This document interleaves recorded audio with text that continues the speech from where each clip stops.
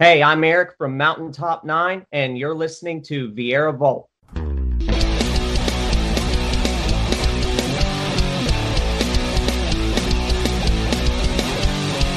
a jam, I swear, it's the down. It's my podcast. This guy's insane. Rock your brain. It's just a sound. It's the Viera Vault.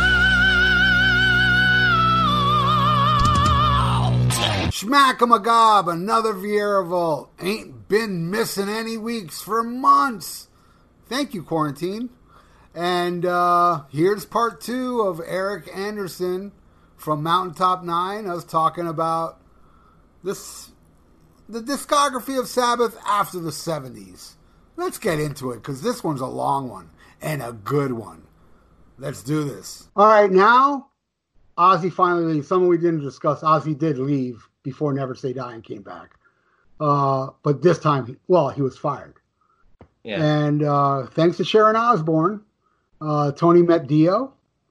And they released what I consider perfection.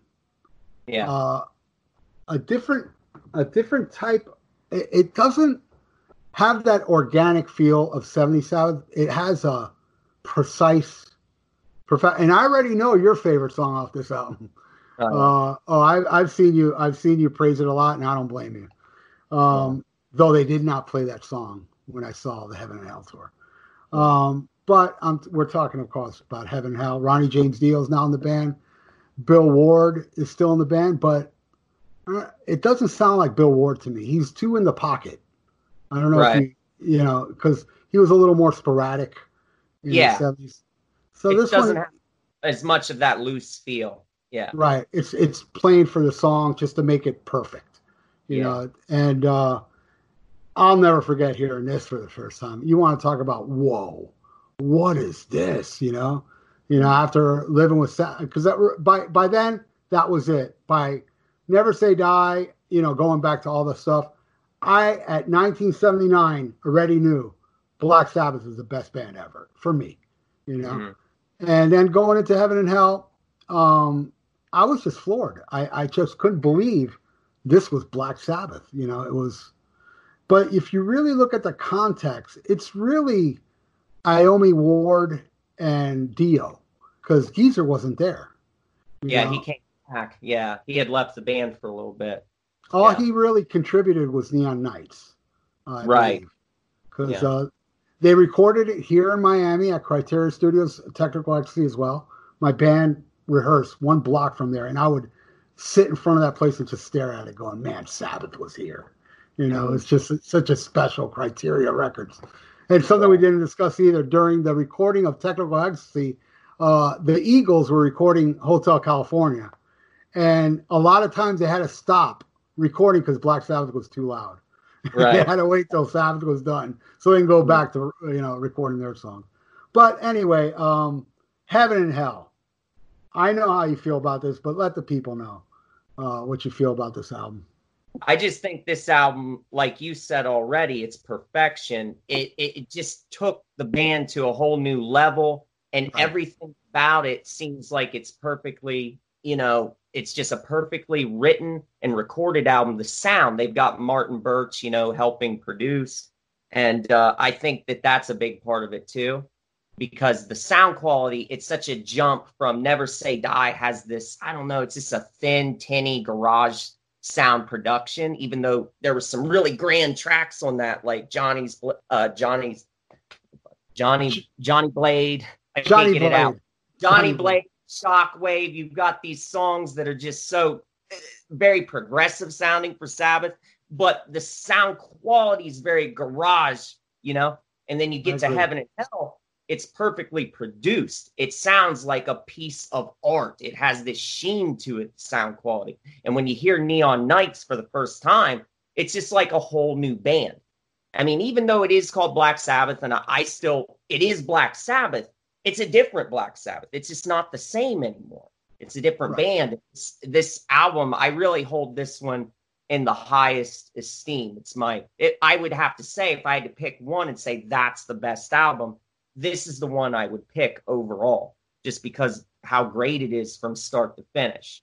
it may not be one that I put on all the time to listen to, but if I just had to pick one, I'd say that's the one where they just were firing on all cylinders. So yeah. Most people I've discovered online, they don't really pick Heaven and Hell as the best Dio one. Man, I'm like, I'm perplexed. That to me is like the greatest Black Sabbath Dio album. I think, and nothing against the other ones because I love them all. But I just feel like, man, Heaven and Hell is, I don't know, I guess you had to be there. You weren't there, but you know what I mean? But there was just something special about being there when it was released. And plus, to me, I was 15, 14. That's the age. And 1980 for me was the greatest year. You had the First Maiden, British Steel, Saxon, Wheels of Steel, and Strong Arm of the Law, Back in Black. You had so many epic albums in just one year. And, it was just a perfect album at the perfect time. And it did really well. It really did well because, they played a smaller place here, the Miami High Live, but when they came back from Mob Rules, which is a great, amazing album. But I think when they played the Hollywood Sportatorium, a big arena, it was really from the strength of Heaven and Hell because it had time for people for sink into people that believe me, and it got the best reactions. Those and Iron Man, of course, but those songs from and when Dio, I'll never forget when Dio would announce Children of the Sea, the place would erupt, right? Because it sunk in, it sunk into people. But when I saw Heaven and Hell tour, it was fairly new. I mean, Vinny Appice was already there, but it didn't get the same reaction that it got a year later because finally it sunk into people how amazing this album is. Yeah. And I'm a 70s Sabbath guy, but as far as like, what happened afterwards, Heaven and Hell has to be the best album of the post Ozzy era.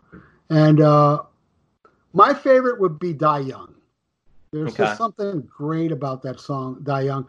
And I love it, but my least favorite sticks out like a sore thumb. And it's a great song, but it doesn't really feel like the rest of the album is Walk Away. And it's a great song. And the dark horse on this album, I feel, is your favorite, and Wishing Well. I don't think it's enough praise.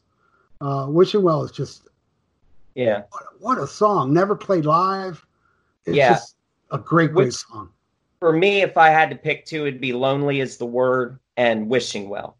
I just feel those are just two magical songs. There's just something they have that Dio quality, to that he brought to the band. But also the reason I love Lonely Is the Word so much is that long solo. All the soloing that Tony does in that song is just fantastic. And what's sad is when they would trot out that song, I think on the when they played Radio City Music Hall, when Dio got back with them in 2007, they did the DVD. And I think they played Lonely Is the Word, but what they did is they didn't play that whole solo section. They ended it, and Tony didn't get to do that whole thing. And I think that's one of the best parts of the song is all the lead work he does in that song. So that's too bad. I would have loved to have seen that song played from start to finish, the whole thing with all the leads and everything. But really, for me, there's not a weak song on the album, so it's hard to pick a least favorite. But I guess I would have to say the same thing. I guess I'd have to go with Walk Away too, even though I think it's a good tune. I think it's real, but I guess if I had to pick one. Yeah, because you're stacking it against all these other songs, man. It's like, how can you say, oh, well, I like it more. I like Walk Away more than Lonely Is the Word. Lonely Is the Word would be like, probably my second favorite on there. I think it's criminally underrated. That opening riff too. And the lyrics, I've been higher than Stardust. It's just so Dio because the thing I loved about Dio, go ahead. Oh, I was just going to say, it reminds me of stuff like something he'd sing in Rainbow. It has that kind of quality to it. A line like what you said, it reminds me of something he would have sang with Ritchie Blackmore. And he brought that to Black Sabbath. So. Yeah, I just feel, the thing I loved about Ronnie James Dio's lyrics, not necessarily that they made sense, but they painted a picture, It wasn't like a story, but you would hear it, and I just loved how he would, like, sometimes say things that would contrast, and but it just painted a picture. And I think the song that paints the best picture lyrically on Heaven and Hell is "Lonely Is the Word." Just the way, he phrases it and sings it, and then how and then, like, your favorite part. It's just this really beast monster song that Dio kind of segues into that kind of slowing down with his majestic voice with, it has to be, I never heard, that part. It's just, it blends perfectly. It's just a perfect blend. And great masterpiece of an album. Yeah. And the next one I feel is a masterpiece as well. Mob Rules.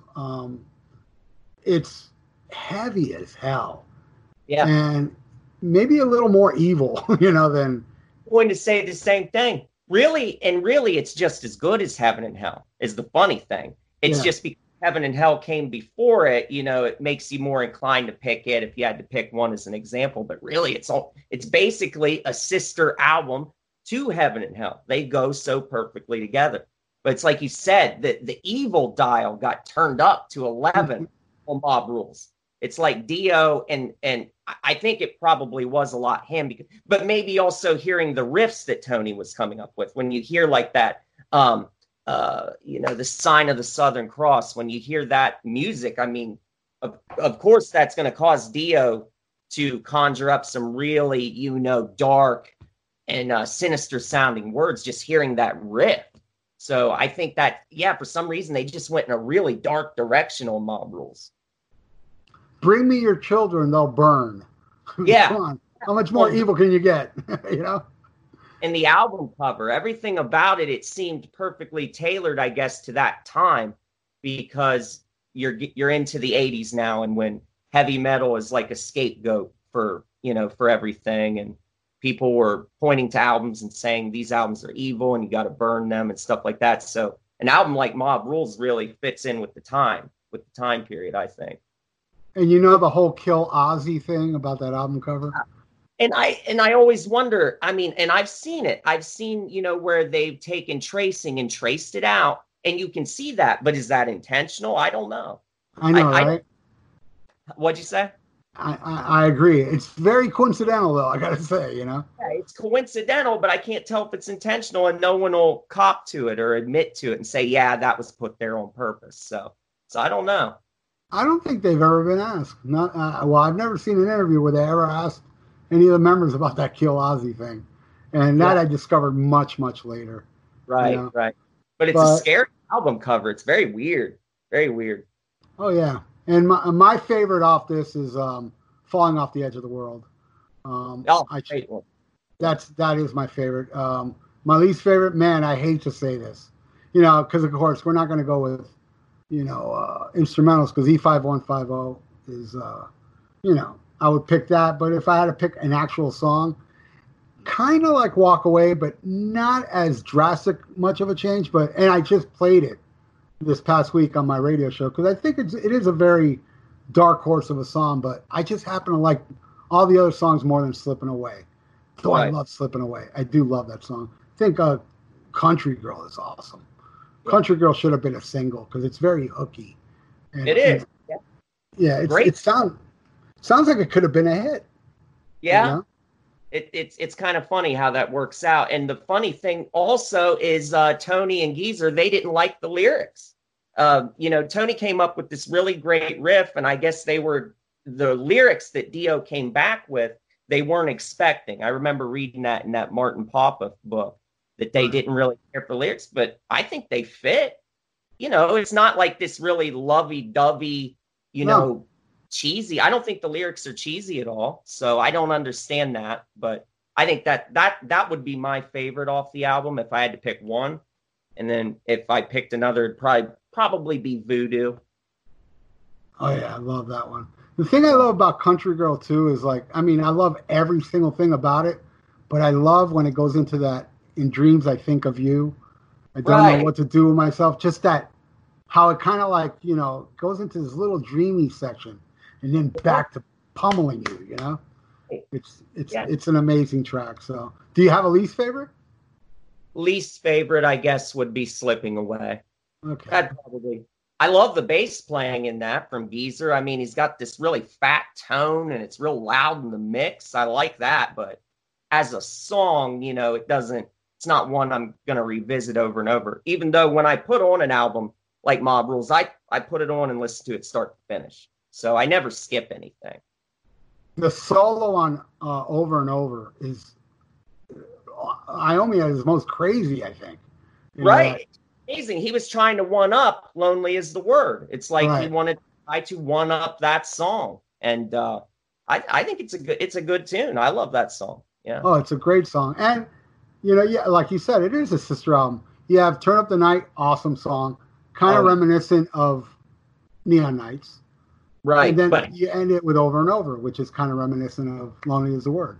Yeah. And then halfway through the album, you have a song like The Sign of the Southern Cross, which is kind of similar to Heaven and Hell. It's got this epic feel to it. Right. So it's like they tried to craft the album. Metallica did that a lot, too. If you look at their discography and look at albums like Ride the Lightning and then Master Puppets, and they kind of place, you know, fast songs in a certain place and then a slower song. Yeah, you have For Whom the Bell Tolls, and you have Things That Should Not Be, followed by Fade to Black to Sanitarium, you know what I'm saying? Yeah, they place songs in similar spots, and that's what Sabbath did on Heaven and Hell and Mob Rules. They were trying to replicate it, but heavier, darker, and I think they did a great job because I can listen to it over and over. And Turn Up the Night should have been played live just as much as Neon Nights. It really should have. I don't know why Dio didn't care much for that song. I remember reading an interview say he didn't like it. Yeah, it's an awesome song. It really is. It's a very cool song. I never get tired of that one. There's a band called Night Demon. I don't know if you ever heard of them. They're kind of new. They do a great cover of Turn Up the Night. Right. Yeah, you should check it out. It's awesome. All right, now Dio leaves. Controversy with that everybody denies about Live Evil. I didn't turn up the volume, and I didn't either, and the producer was on Jack Daniels. He lied, so who knows what happened. But we go into, Born Again, which is, a very polarizing album. I mean, that one, it's like you either love it or hate it. And I love that album. To me, it's like, even more, evil than Mob Rules. I mean, they really went out of their way. Yeah. To do, look at the album cover, look at the Disturbing the Priest album titles. Right. Wow. I mean, I saw the tour, and my God, that's an album I never get tired of. And you want to talk about a drastic departure from Heaven and Hell to the 70s Sabbath? Born Again from the Ozzy era. Dio era and Ozzy era. Yeah. It's just night and day. It's its own special thing. It's amazing. And it's so, like how we said, Mob Rules is so dark. Born Again takes it to ridiculous levels. Yeah. And the way Ian Gillan, he's like cackling and just, he sounds like he's unhinged on Disturbing the Priest. And it's just an off the rails album from start to finish. It's really one of a kind. It's got some great riffs. You got Zero the Hero on here, but Hotline. Probably what's that? Hotline. Yeah, that's a good. Digital Bitch is a really good one. I love the main riff to that one. And but if I had to pick a couple favorites, I'd say the title cut, Born Again, and Disturbing the Priest. Those would be my two favorites. And isn't it kind of funny how they start the album once again, even though they're not trying for a similar feel as the Dio era, Trashed. It gets the album started off on a nice, fast, energetic note, just like Heaven and Hell and Mob Rules did. This album does the same thing. Yeah. So that's really cool. Amazing song too. Not performed live, Trashed, which was weird because it was a single in the video back then. Yeah. And I remember leaving that show going, man, they didn't play Trashed. And then later on I found out they didn't play it ever. I just thought they didn't play it that night. Wow. I love that one too. And I love, to me, the sickest screams ever caught on tape is the end of Disturbing the Priest. Just Yeah. when he just goes crazy, and then the last scream when he goes, "Ah!" It's like, damn, man, it's just. And the story behind that was the preacher was complaining because he was trying to. They were near a church, and he was trying to have his chorus sing, and they're blasting metal. Yeah. And then Ian Gillan later went and had a drink with the preacher. Great story. There's a lot. I mean, you got to get Doom Let Loose. There's a lot of craziness that went on in the recording of that album. I would say Disturbing the Priest is my favorite and my least favorite, and I love it. I used to not like it that much, but I've grown to love it. Is Keep It Warm. I've grown to really love that song. I love the song that wasn't on there, The Fallen. You've heard that? I've heard it, but it's one because it's not on the album, so I've only listened to it a few times, so I don't have it like pained in my head. And also, I wouldn't say, it's a track off Born Again, because it's not, something left off. I'm just saying this song that they recorded for the that didn't make the album, pretty damn good and very different from a lot of, from All Blacks, even a lot different than the stuff on Born Again. It's just a really sporadic riffage going on. It's right. It's not a doomy song, The Fallen, if I remember correctly, is it?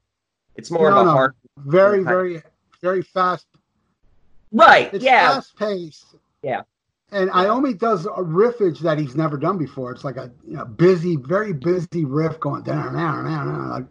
It's just out there. And Bill Ward is back in the band.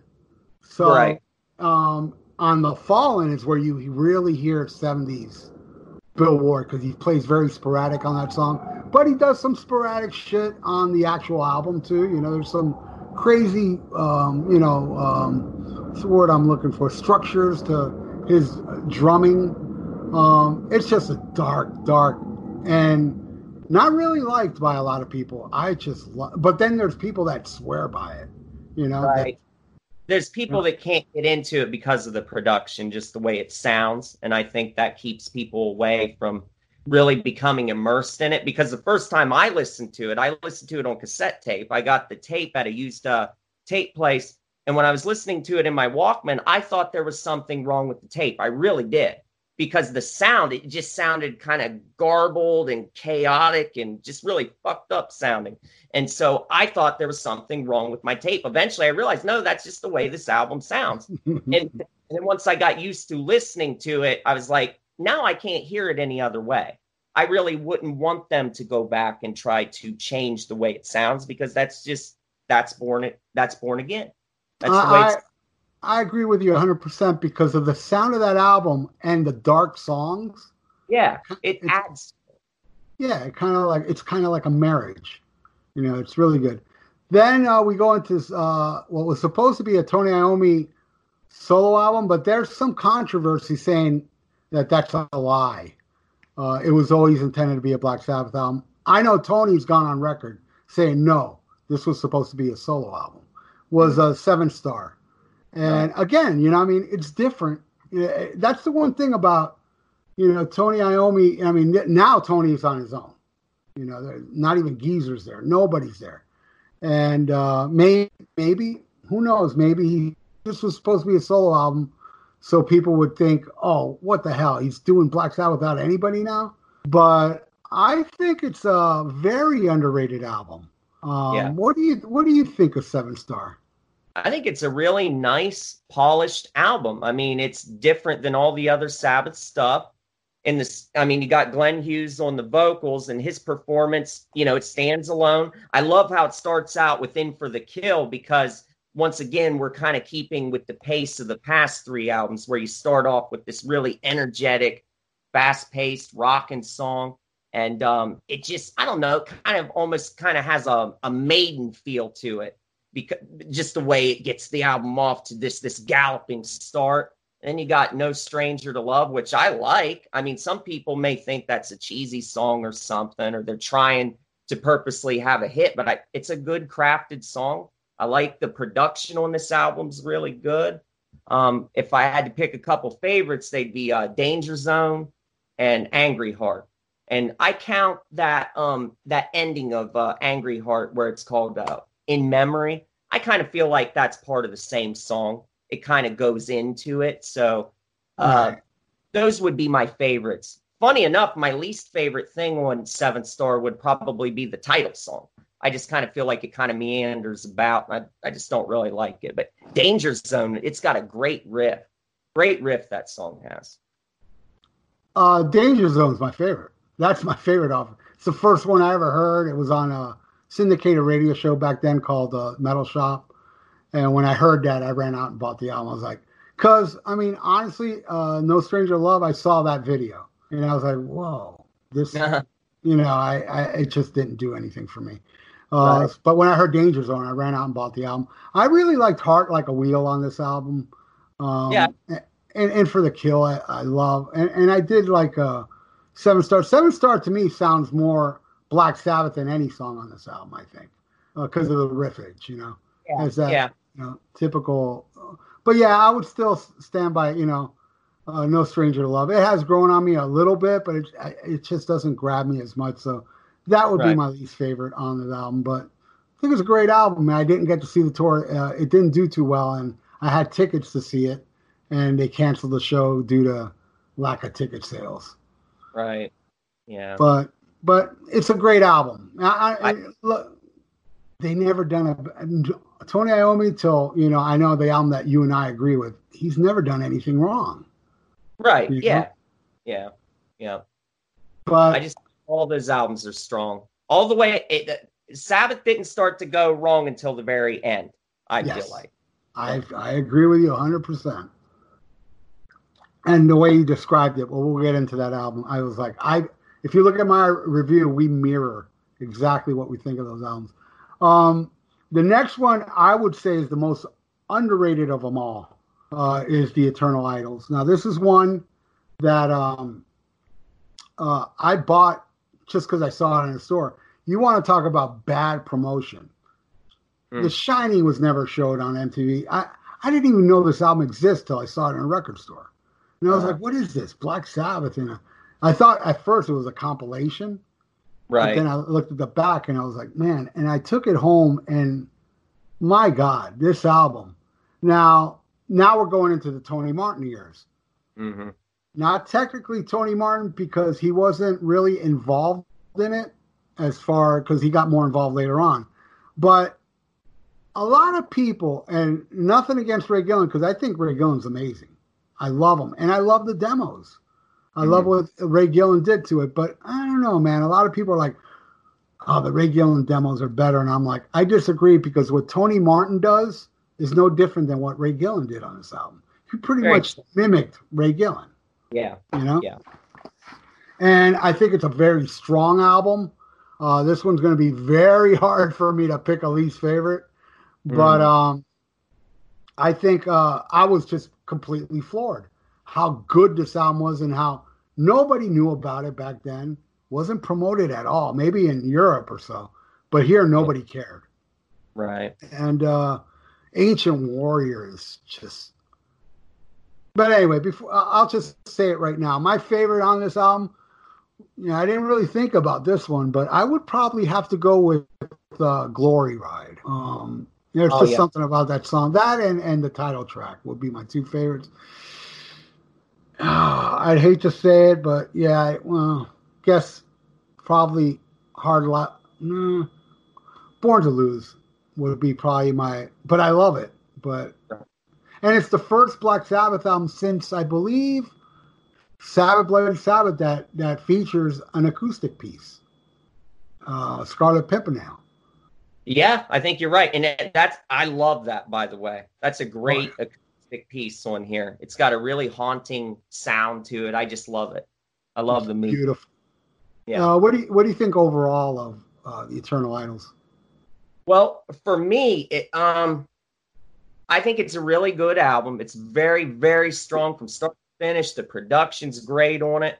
If I had to pick a couple favorites, I agree with you about Glory Ride. That's just such an amazing song. That is just a classic heavy metal song. Just the music, the lyrics, everything. And I love that part in the middle of the song where Tony Martin says, hear them calling, you know, that whole section. And then his with voice. the kind of upbeat riff going on. Yeah, so that one for me, that's always been my favorite on this album. And another one that I really like would probably, you know, the ending song is like the doomiest. It's just as doomy as like the title Black Sabbath song. It's one of their doomiest songs, that main riff to the closing song on this album. But I said on my review, I said Eternal Idols is Black Sabbath. It's the 80s version of Black Sabbath, that song. You know, the song Black Sabbath, I feel like that's the 80s version of it. Right. Yeah. Just it's a very dark, mournful riff. It just has that quality to it. And it's scary. It's lumbering. It's in your face. It's very different than the rest of the album. The rest of the album isn't really like that. It's more like a very classy, traditional 80s heavy metal album. And then you get to that last song and it's really doomy and downtrodden. But you talked about Born to Lose. That would be actually, I put that up there as another one of my favorites, and mainly because of the solo section that Tony goes into in that song. He plays a great solo at the halfway point of this song that I really enjoy. But Eternal Idol overall, though, this isn't my favorite of the Tony Martin years. It's the next album, once we get to that I feel like is the best. Well, I will tell you, this has always been my favorite Tony Martin album, but I'm saying as recent as this year, I think there's another one I like even more than Eternal Idol. It finally done, and it's not the next one. But before we go into Headless Cross, which is really the official kickoff to real Tony Martin era, because there he had input. Your video praising this lineup is like, you hit the nail. You know, I did a video as well, and my reviews. I've done reviews of all these albums, talking about how the hell are these albums, you know, not as respected as they should be. It doesn't make sense. Yeah, it doesn't make sense that people will hold up albums like, you know, Peace of Mind and Power Slave and Defenders of the Faith and all these other great 80s albums, but you don't hear people talk about something like Eternal Idol or Headless Cross. I mean, Headless Cross is a fucking masterpiece, just like Heaven and Hell is, or like Sabotage is for the Ozzy years. I feel like for the Tony Martin era, Headless Cross, it's just stellar from start to finish. Every damn song on the album. It's amazing. Like anybody that wants to question Tony Martin's voice, listen to Nightwing and tell me the guy is not phenomenal. Right. Yeah. You know? I bought this when it came out, brand new. I loved it. I still love it. I have nothing bad to say about this album.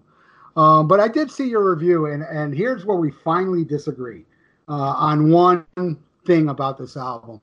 I'll tell you, my favorite song on here is Black Moon. Always has been since I first heard this album. But my least favorite you praised. And it's cool, man. It's cool that we have different, but I never liked Call of the Wind, man. I don't know why, but Call of the Wild. Oh, okay. Yeah. I don't know why. And also when I did the review, people were like, "You're crazy." Everybody loves that song.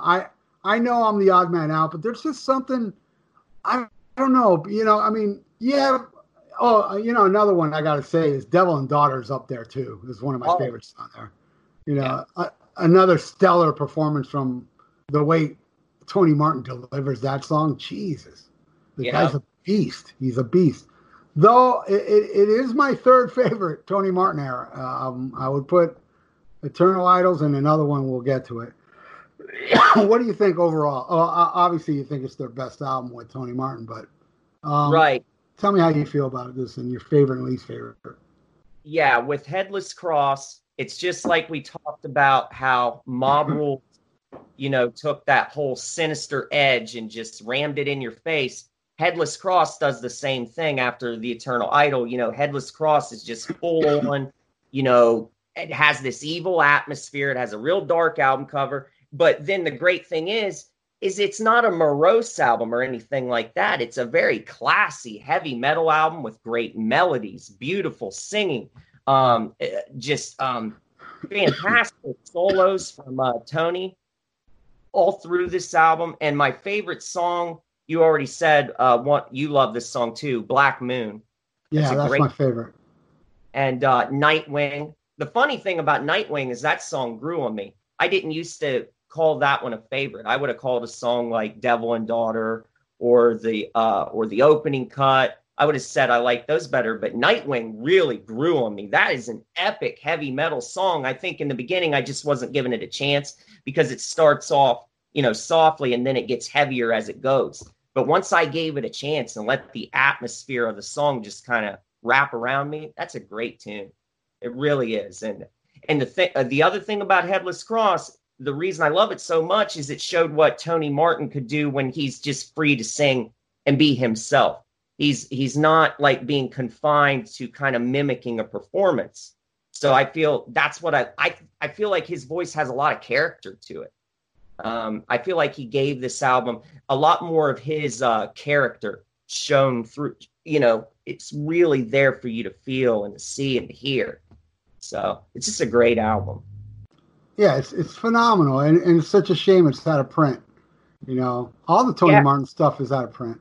Yeah, and Kill in the Spirit World. That is a great tune too. I mean, everything it's hard for me to pick a least favorite song on this album. I really don't. I wouldn't even know what to pick. Is the funny thing with this one. Every song is good. It is either good or great. So, yeah, I don't even, on this album, I guess right now I would say, and this is a great song, is When Death Calls. Great tune, great atmosphere, and it's doomy, and then it gets into that fast-paced riff later on. But I guess I'd put it least. If I was ranking the songs, that'd be my least on this album. And I'd put Black Moon and Nightwing at the top. Is that the one with Brian May? Yeah. He has a guest solo on this album. Yeah. Yeah, it's the first time another guitar player played on a Black Sabbath album, other than, Kill in the Spirit World. I love the changes in that song because it kind of sounds upbeat, kind of like what is the song I don't like on there? And again, kind of like an AOR feel, but then it goes into this weird, Jeff Nichols keyboard thing. It's awesome.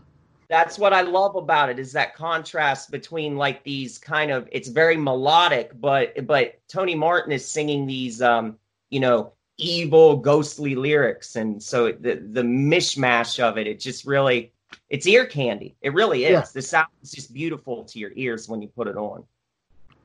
Then we go into my favorite of the Tony Martin era, which I recently, 4 or 5 months ago, I said, you know what, man, I actually like this more than Eternal Eye. It just took me decades to realize it. Tire. Masterpiece. I mean, this is like, to me, like, and again, like we'll sound like a broken record, but, this album, the two before, is so underrated, it's sickening. You know? Yeah. And I just think they turned up a couple notches on this one and just really, gelled and, starting with that Anno Monday. Yeah. And the Great Lawmaker, which is so fast and furious and just pure metal. I mean, how any self-respecting metalhead will listen to Lawmaker and not praise it is mind-blowing to me. Yeah. But they, and then they went a little kind of, I don't know, power metal, should I say, like a power metal feel with Jerusalem and, a couple other songs. You have Odin's Court, which is, kind of like, but God, it's such a great album. And it took me a while. I don't know, maybe I was just being trying to be countercultural. Oh, because, everybody says Headless Cross. I'm going to say Eternal Idols. But I still say I like Eternal Idols more. I guess it's because of timeline. Yeah. But this album is phenomenal. And definitely my favorite song off this one is Fire, the Sabbath Stones. Yeah. There's just something so fucking badass about that song, Fire and water, dun, dun. Just that ominous, beginning. It has such a vibe. Yeah. And it's just amazing. My least favorite will be the single, and I still like it.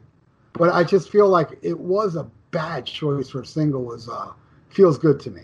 Feels good to And me. you know, they make a video with with a hot chick and a studly guy. Come on.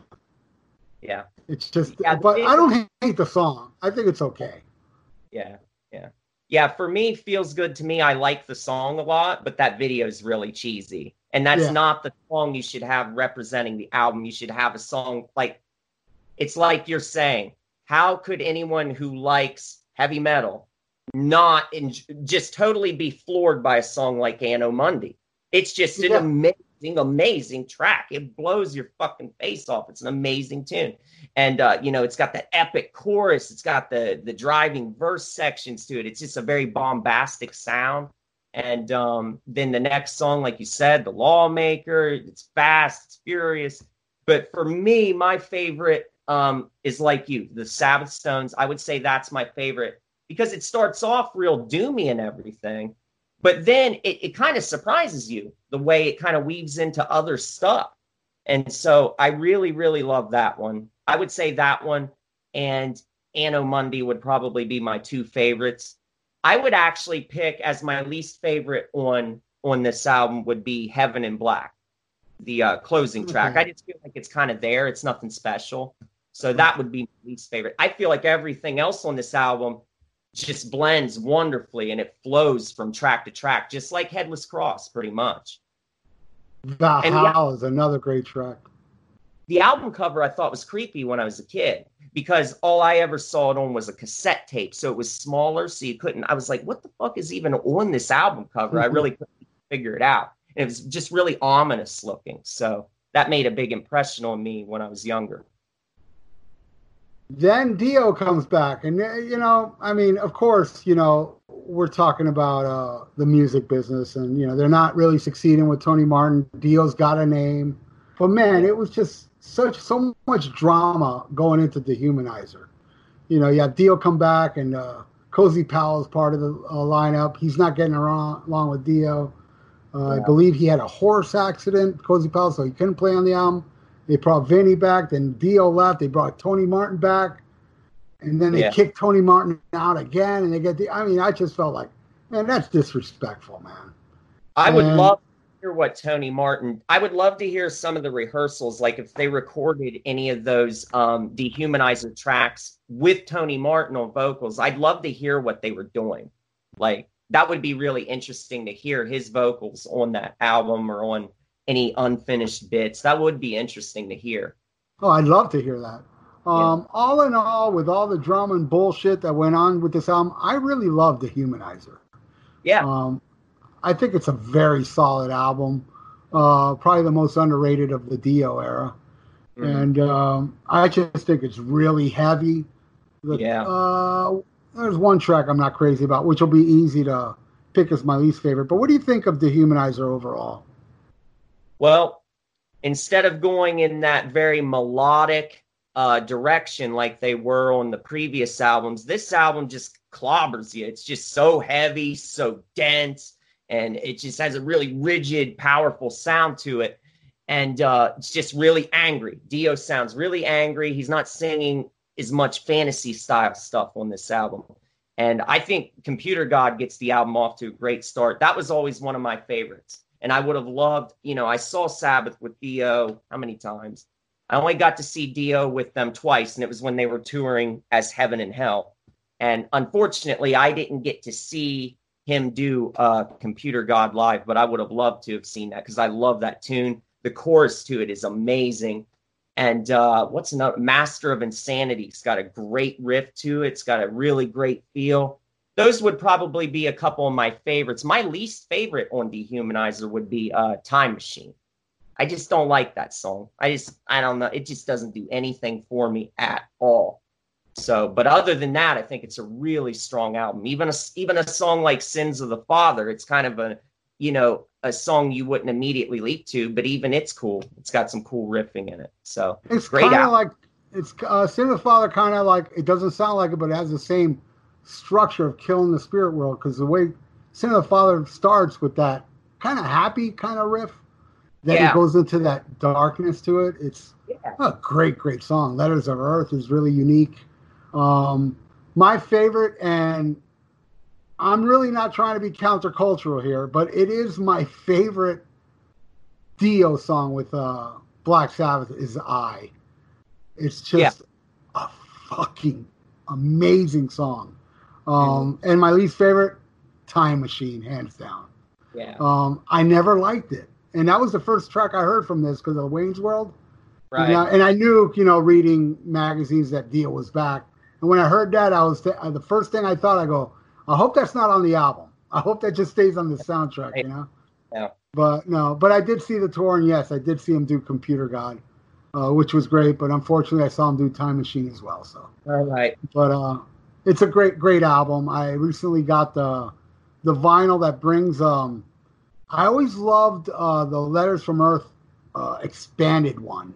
I don't know if you ever heard that. It's a version that has more to it. It's really unique. It's really awesome to hear. But yeah, Too Late is awesome. Buried Alive. I mean, it's just a really. Oh, After All the Dead. Oh yeah. And it was really wild.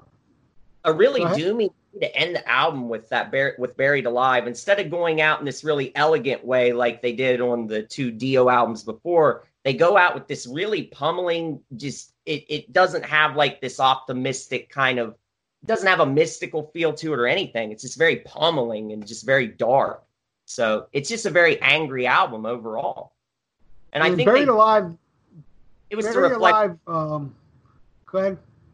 It was a reflection of the times, I think, too, because they told Dio that they didn't want him writing songs about rainbows and magic and stuff like that. So I think that's a big part of why all the grunge and everything was going on at the time. They didn't think anything like that would sell, I guess. Turns out it didn't matter anyway. I mean, they should have, he could write whatever he wants, but it's a great album. No matter what he was writing about, it's a great album. And I thought he did great, with the angry lyrics, I is a very angry song, and Computer God is like kind of like foretelling the future of computers taking over the world, and TV Crime's another great one, which is slam on religion. There's just a lot of stuff. Buried Alive reminds me riffage a lot of Zero the Hero, has that kind of same type of riff, but it's awesome. I absolutely love it. Yeah. All right, so that didn't work out because Dio didn't want to open for Ozzy. So they bring Tony Martin back with Cross Purposes, and this was the only time I got to see Tony Martin. I saw this tour. This is an album, I got to admit, was a grower. I never disliked it. I mean, I listened to it a lot before the show to get into, the songs that they would play live. And I always loved Eyewitness. That was like such a cool damn tune. Oh, yeah.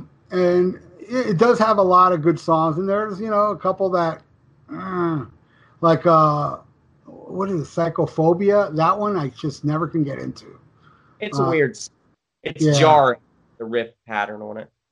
And was it Virtual Death that sounded like Alice in Chains? I know one song. This is something I should revisit more, this album. Looking at these track titles, I kind of can't remember. But I do know what my favorite song is on here. But what do you think of this album, Cross Purposes? Did you ever do a review on this? Yeah, I did. Okay, I got to see that. I really love Cross Purposes, but it does have some weaker songs that are very skippable. But the ones that are strong are so strong that it just kind of props the album up in my mind. Like it starts off with that 1-2 punch. You got Eyewitness. And then, what is it? Crown of Thorns? Cross of Thorns. Right. I haven't listened to that one in a while, but that's a really good song. I love the emotion in that one. You got some nice acoustic guitar and everything in that. Eyewitness and The Hand That Rocks the Cradle. Those would be my two favorites on this album. And really like a least favorite, I think there's a song on here called Dying for Love or something like that. It's just a very forgettable song. It's very maudlin. It sounds like I don't know. It just doesn't even. It's one of the worst of the Tony Martin era. That song, I don't like that one at all. But everything else, I feel like this is a really good album overall. But The Hand That Rocks the Cradle is a great tune. I think there's some great on that one. Great riffage once that beginning mellow, and then that when the band comes in, awesome.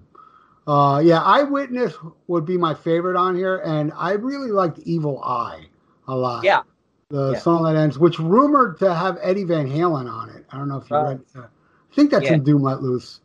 That yeah. he took no credit because of record companies getting involved.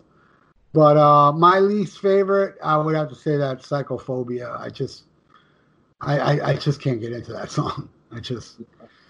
But I do listen to this one more than the next one, and this one is like universally hated. But I don't know if you did a review on this, but I really don't think it deserves all the hate. I think, okay, it's not a great album, but it's not as bad as people make it out to be. Right. And a lot of people think, oh, this album sucks because Tony Iommi owed IRS one more album, so he just shit one out.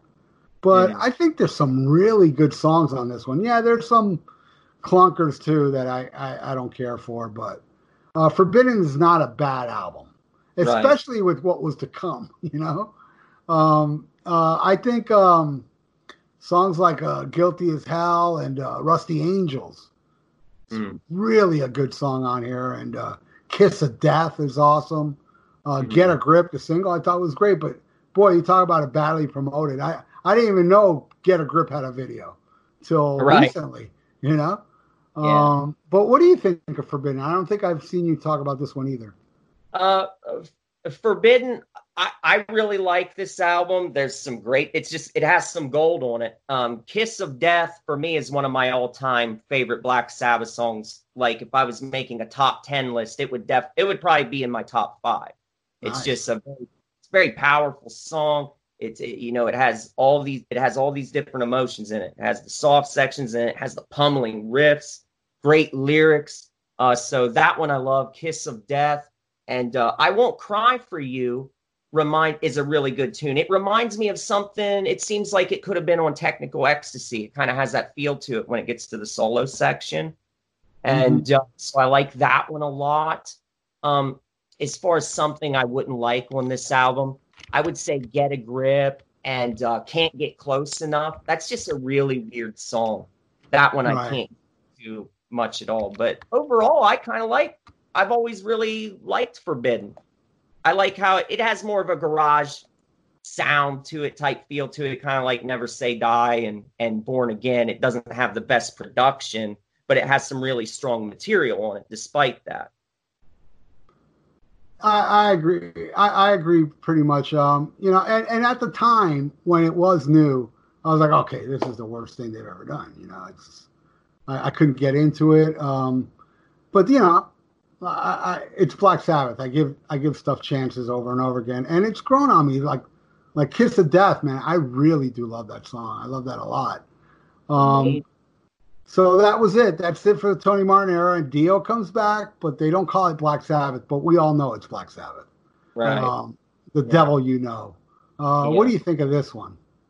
This album for me, I was it's not a bad album by any means, but it's disappointing to me at the time when it came out because I felt like they just kind of played it safe. It's another very lumbering album. I just feel like it's lacking some energy. On those older albums, you had stuff like Turn Up the Night and Neon Nights, and even on Dehumanizer, that it seems like they were trying to go the Dehumanizer route, and I feel like that was just playing it a little bit too safe. But it does have good, Adam and Evil. That's a good song. I like that song a lot.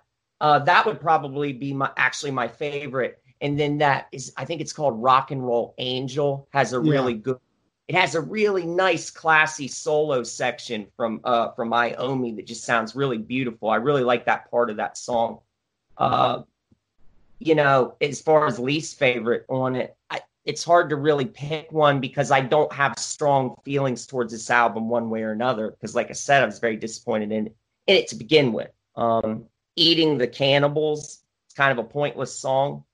Breaking into Heaven kind of sounds like retreading the opening song, Adam and Evil. It just has a very similar feel. It's almost like they're doing the same song again.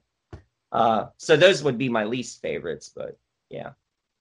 I gotta say, when it comes to the last two Sabbath albums, I don't really visit these too much. Yeah. But I will tell you, for me, Bible Black is to me, my favorite on here. It does remind me of your Children of the Sea or Sign of the Southern Cross with the mellow intro, and I think it's an awesome song. And another song that really grew on me on this song is this album was Follow the Tears. I really, really like that song.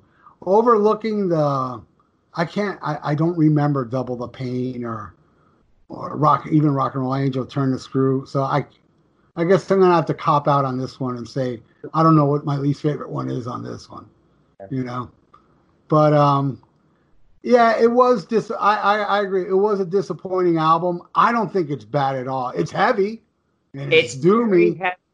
Yeah, and it's very heavy and it has great solos from Iommi. Really, right. The star of the show. The one thing that I can point out about this album and 13 is at least they have good solos from Iommi. That's the one shining thing about both those albums. Because other than that, they're pretty, just kind of disappointing because they're not doing anything adventurous. I feel like, after Forbidden, Black Sabbath stopped being like this viable band that wanted to continue to do new things. It's almost like when they got back with Dio for the Devil You Know, it's just the play it safe route, basically. So it's a decent album, but it's not memorable. You can't hold it up with like lofty status or anything. Yeah, what I would give Devil You Know over 13 is that at least Devil You Know they weren't. See, the thing I love about Black Sabbath is that they never repeat themselves. Right. 13 they did a lot. Totally, and that was their intention. Yeah, and that was their intention. I mean, when you get to that, yeah, definitely. The first two songs on this album is them trying to recreate the song Black Sabbath. I know. Like one after the other. It's like you open this album with two songs that are trying to be Black Sabbath. Right. Yeah. And for me on 13, Ozzy just sounds too robotic. It doesn't sound anymore like a guy that's there, flesh and blood, like singing his heart out. It sounds too computerized. It sounds too soul and by the numbers and like it's patched together. And I don't like that because that doesn't give me the same feel that the other albums with Ozzy did. They were raw and loose and in your face. And then you get to 13 and it's just too robotic sounding. It's really, I'm telling you, when I first got this album, I was horrified. I was so happy. Oh, Black Sabbath got I was very upset. Don't get me wrong with the whole Bill Ward thing. The Bill Ward situation really did bother me a lot because I love Bill Ward. He's one of my favorite drummers of all time. And I feel like he should have been there. They hired this guy that just played by numbers. The drumming on this album is very pedestrian, I think. Yeah. There's nothing. And then you have a song like Loner that's them trying to do NIB again. What is Zeitgeist? It's like playing Caravan. Yeah, it's like Caravan again on that one. Yeah. It really did. I mean, I don't like anything off this album, man. If I can tell you the only thing I like about this album is the solo on Damaged Soul. I like that. But that's not a song. It's not the rest of the song. Though, if I had to pick, all right, what's your favorite song? I'd have to go with, and it's not that great, but I like it more than all the songs on here, is a bonus track, Methodemic. Right. That would be like, yeah. Yeah. It's an energetic song. It's fast-paced, kind of, yeah. I could see you liking that one, yeah. So do you have like a favorite or least favorite on this? If I had to pick a favorite, I would say Loner's an okay song. It's okay, And Age of Reason, I think, has some good soloing in it. Kind of reminds you of something like that would be on Volume 4. So, but other than that, I can't even pick a least favorite on this because I really don't like anything else, really. So it's just a very, very disappointing. And it was pretty much what I expected. I didn't really expect this album to be good from the start, just based on the things I was hearing. That Rick Rubin was being brought in to produce, and he's always wanted to take if he ever did work with Sabbath, he wanted to take them in the direction where they just revisit the first, album or first 3 albums. There was something like he wanted to sit the band down and just make them listen to the first album and then basically just go with that feel. Well, that's going back to the past and just copying yourself. What is the point in that? Unless you're bringing something new to the table, and they just didn't do that. And the sound on this, you can't turn this album up loud without it hurting your ears too. It's a very grating production on this. It's overly, I think people say, like with the Metallica album Death Magnetic, they say that it's very overly compressed, and that's what gives it that sound. It's just very unpleasant to your ears. So that hurts it too, even though Iommi's, it's Iommi playing these riffs. So that at least is going to bring you some joy, even if he's retreading old ground. But the problem is it sounds ugly. You can't crank this album up and enjoy it properly. So, yeah. And it's like, Rick Rubin wanted Ozzy to make an album like this way back on No More Tears. Yeah. Yeah, and so he finally got his wish. But, man, Rick Rubin has done some great albums, but I can't think of anything he's done since really the Trouble album in 1990. And all he does is lay around. I don't know if you saw the making of this album. He just lays down, and he doesn't really get involved much. I mean, he just puts his name on it. And, hey, guys, do something like the old stuff. I want to hear 70 Sabbath. Do another NIB. Do another Planet Caravan. Do another Black Sabbath. And that's how I feel. It's just, and it really upset me a lot because it was like, this is not Black Sabbath. Black Sabbath doesn't repeat themselves. Right. Yeah. And this whole album just sounds like really like not a greatest hits, but, just hey, look how we used to do songs. Look, here's a modern version with Ozzy's robotic voice. Yeah. And I don't know if you ever got around to listen to that new Ozzy album, Ordinary Man. I heard some of it. I put the videos on YouTube when it came out. I just don't really like. The last good Ozzy solo album for me was Osmosis. That's the last one that I enjoy. Anything after that, I just don't get into. I can't get into it. Believe me, Ordinary Man has to be the worst. Really? I did hear it all the way through. Trust me, you don't want to.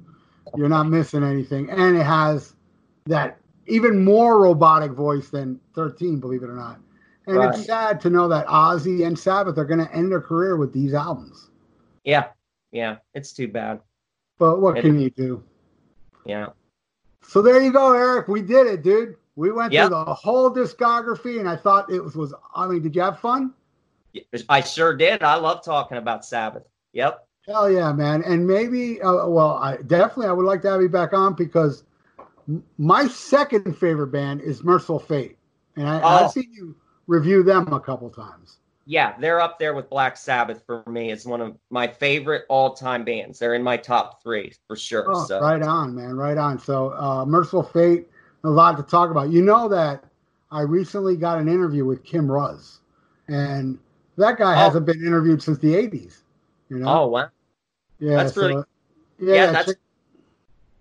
Check it out. It's on my podcast. We got Kim Ruz, and we hunted him down, man. It was amazing. And you hear some things you didn't know. He was supposed to be in the King Diamond solo band, and he refused. Okay. But we'll get into all that in the future. But, dude, thank you so much for your time. Let the people know, man. Before you do, I got to say, man, Mountaintop 9, I just watch you constantly, man. And I really like this guy's, your way of reviewing. It's very original. It's from the heart. And I love your way of words, how you describe stuff. And I love when you throw in little clips of, cheese and monsters and stuff. It's just, it's unique and it's awesome. And I feel you deserve, more attention. And that's why, I wanted to get you on my channel because I have a lot of subscribers and views. And I just wanted to showcase you, but let the people know, how you got into it and what your channel's about. Yeah, on my channel, what I love to do is I love to review classic 80s horror movies, horror flicks, all that classic type stuff. So if you love horror movies, And if you love classic metal and hard rock, I review lots of albums.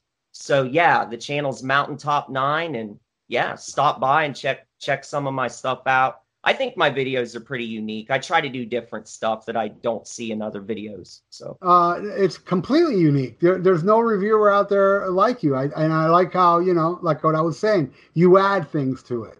It's not, you don't expect, like, you're talking about something, all of a sudden something pops up on the screen and you're like, wow, what the hell? This is awesome, And yeah, I like your style, man. I like your style of it's unique. It's very original.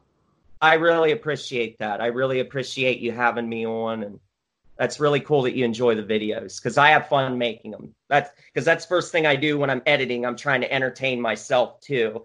As I'm watching myself talk, sometimes I like to splice other things in just to make people's heads spin. So I'm glad you like it. Right on, man. And before I leave, just one more thing I want to say, because I haven't really, I'm not like the biggest horror guy. I love horror movies, don't get me wrong.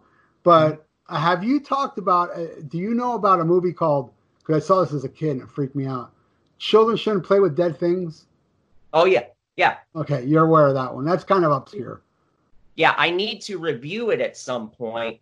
But yeah, I've always loved that movie. It's actually directed by the same guy who made the movie Black Christmas. If you ever saw that, it's a classic 70s slasher movie. Was Black Christmas, the movie poster was a ball with a dead body on it on a Christmas tree? Was that Black Christmas? Or am I thinking of another one?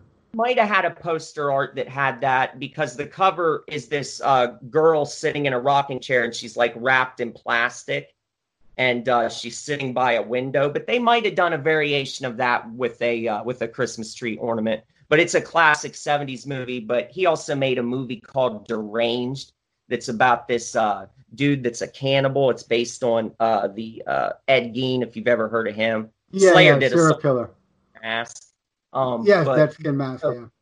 Children Shouldn't Play with Dead Things. That's a classic. So yeah, I love that. On. Yeah, because I always thought, like, wow, man, nobody ever talks about that one, I always thought, I saw it in the theater as a kid, and then I never heard anybody talk about it again. But yeah. Right on, Eric. It's been a great fucking time. I knew I wanted to have you on my podcast and on my channel, because I watched all your Sabbath stuff and your Merciful Fate stuff, and you talked about Slayer too and Metallica, and I watched all that stuff and some of the horror movie stuff I like. Probably my favorite, and it's not even, I haven't seen them all, but I would say my favorite's not even music related, was, and you're not even in it, is when you talked about Nightmare on Elm Street. Yeah. That was probably I want you people to check that one out when he talks about that, because you're not even in the video. Right. But it's so, yeah. But it's very, very entertaining. So give Mountaintop 9 a view and subscribe to it, man. You won't be sorry. So thank you again, Eric, for your time. And I sure will want you back on my show when the time comes. We're now Facebook friends, and I'll shoot you a message when I want it to happen. Okay, that sounds great. Would love to talk about Merciful Fate.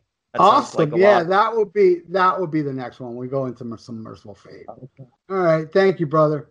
Thanks. Special thanks again to Eric Anderson from Mountaintop 9. Again, I highly suggest you check out his channel.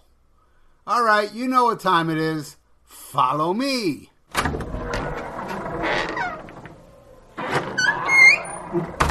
All right, we're back in the vault, and this time I'm going to do something a little different. I'm going to give you guys a double shot of Black Sabbath. A double shot, period. I've never done a double shot in the vault. Not that I remember. And both of these songs didn't actually appear on the albums. The first one I'm going to play is something I discussed during the show. Was The Fallen, the unreleased track that ended up on the deluxe edition of Born Again. And the next one I'm going to play is both Eric and I believe Eric said it was his favorite song off Headless Cross, Black Moon, which was actually originally recorded for the Headless Cross album, and it was one of the bonus tracks. So I'm going to play that version as well. back to back. So here we go. This is from the Born Again album. This is The Fallen.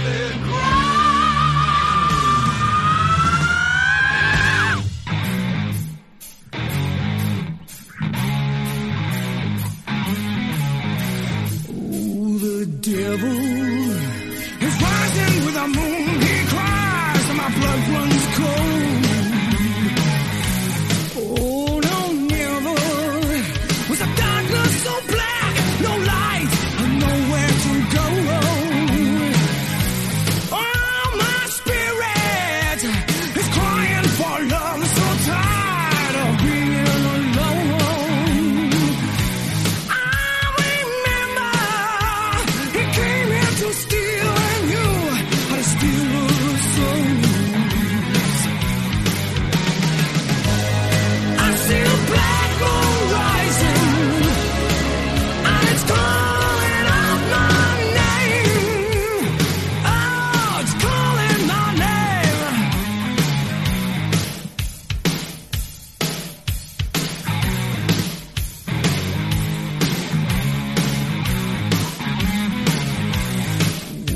I've been blinded, lost and confused. Darkness will come in no more. Oh, heaven is no friend of mine. No God ever knocked on my door. I see a black moon rising, and it's calling out my name. It's calling out my name. Oh, it's calling.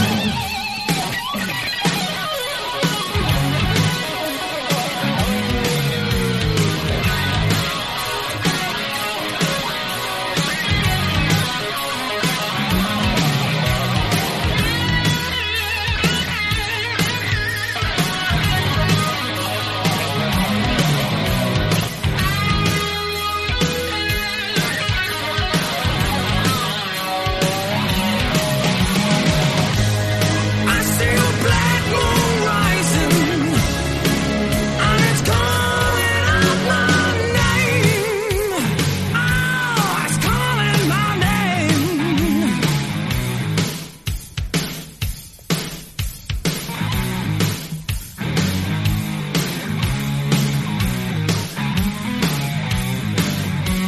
I'm standing on the dark side of time, reaching for the power of her hand. She's waving an unholy light and calls from Lucifer's land.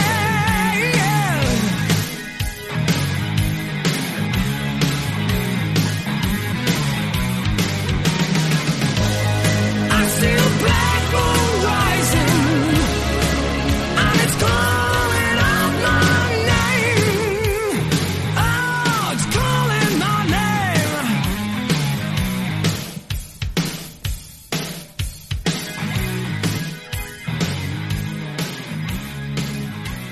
Black Moon, the B-side from Eternal Idol, not the Headless Cross version.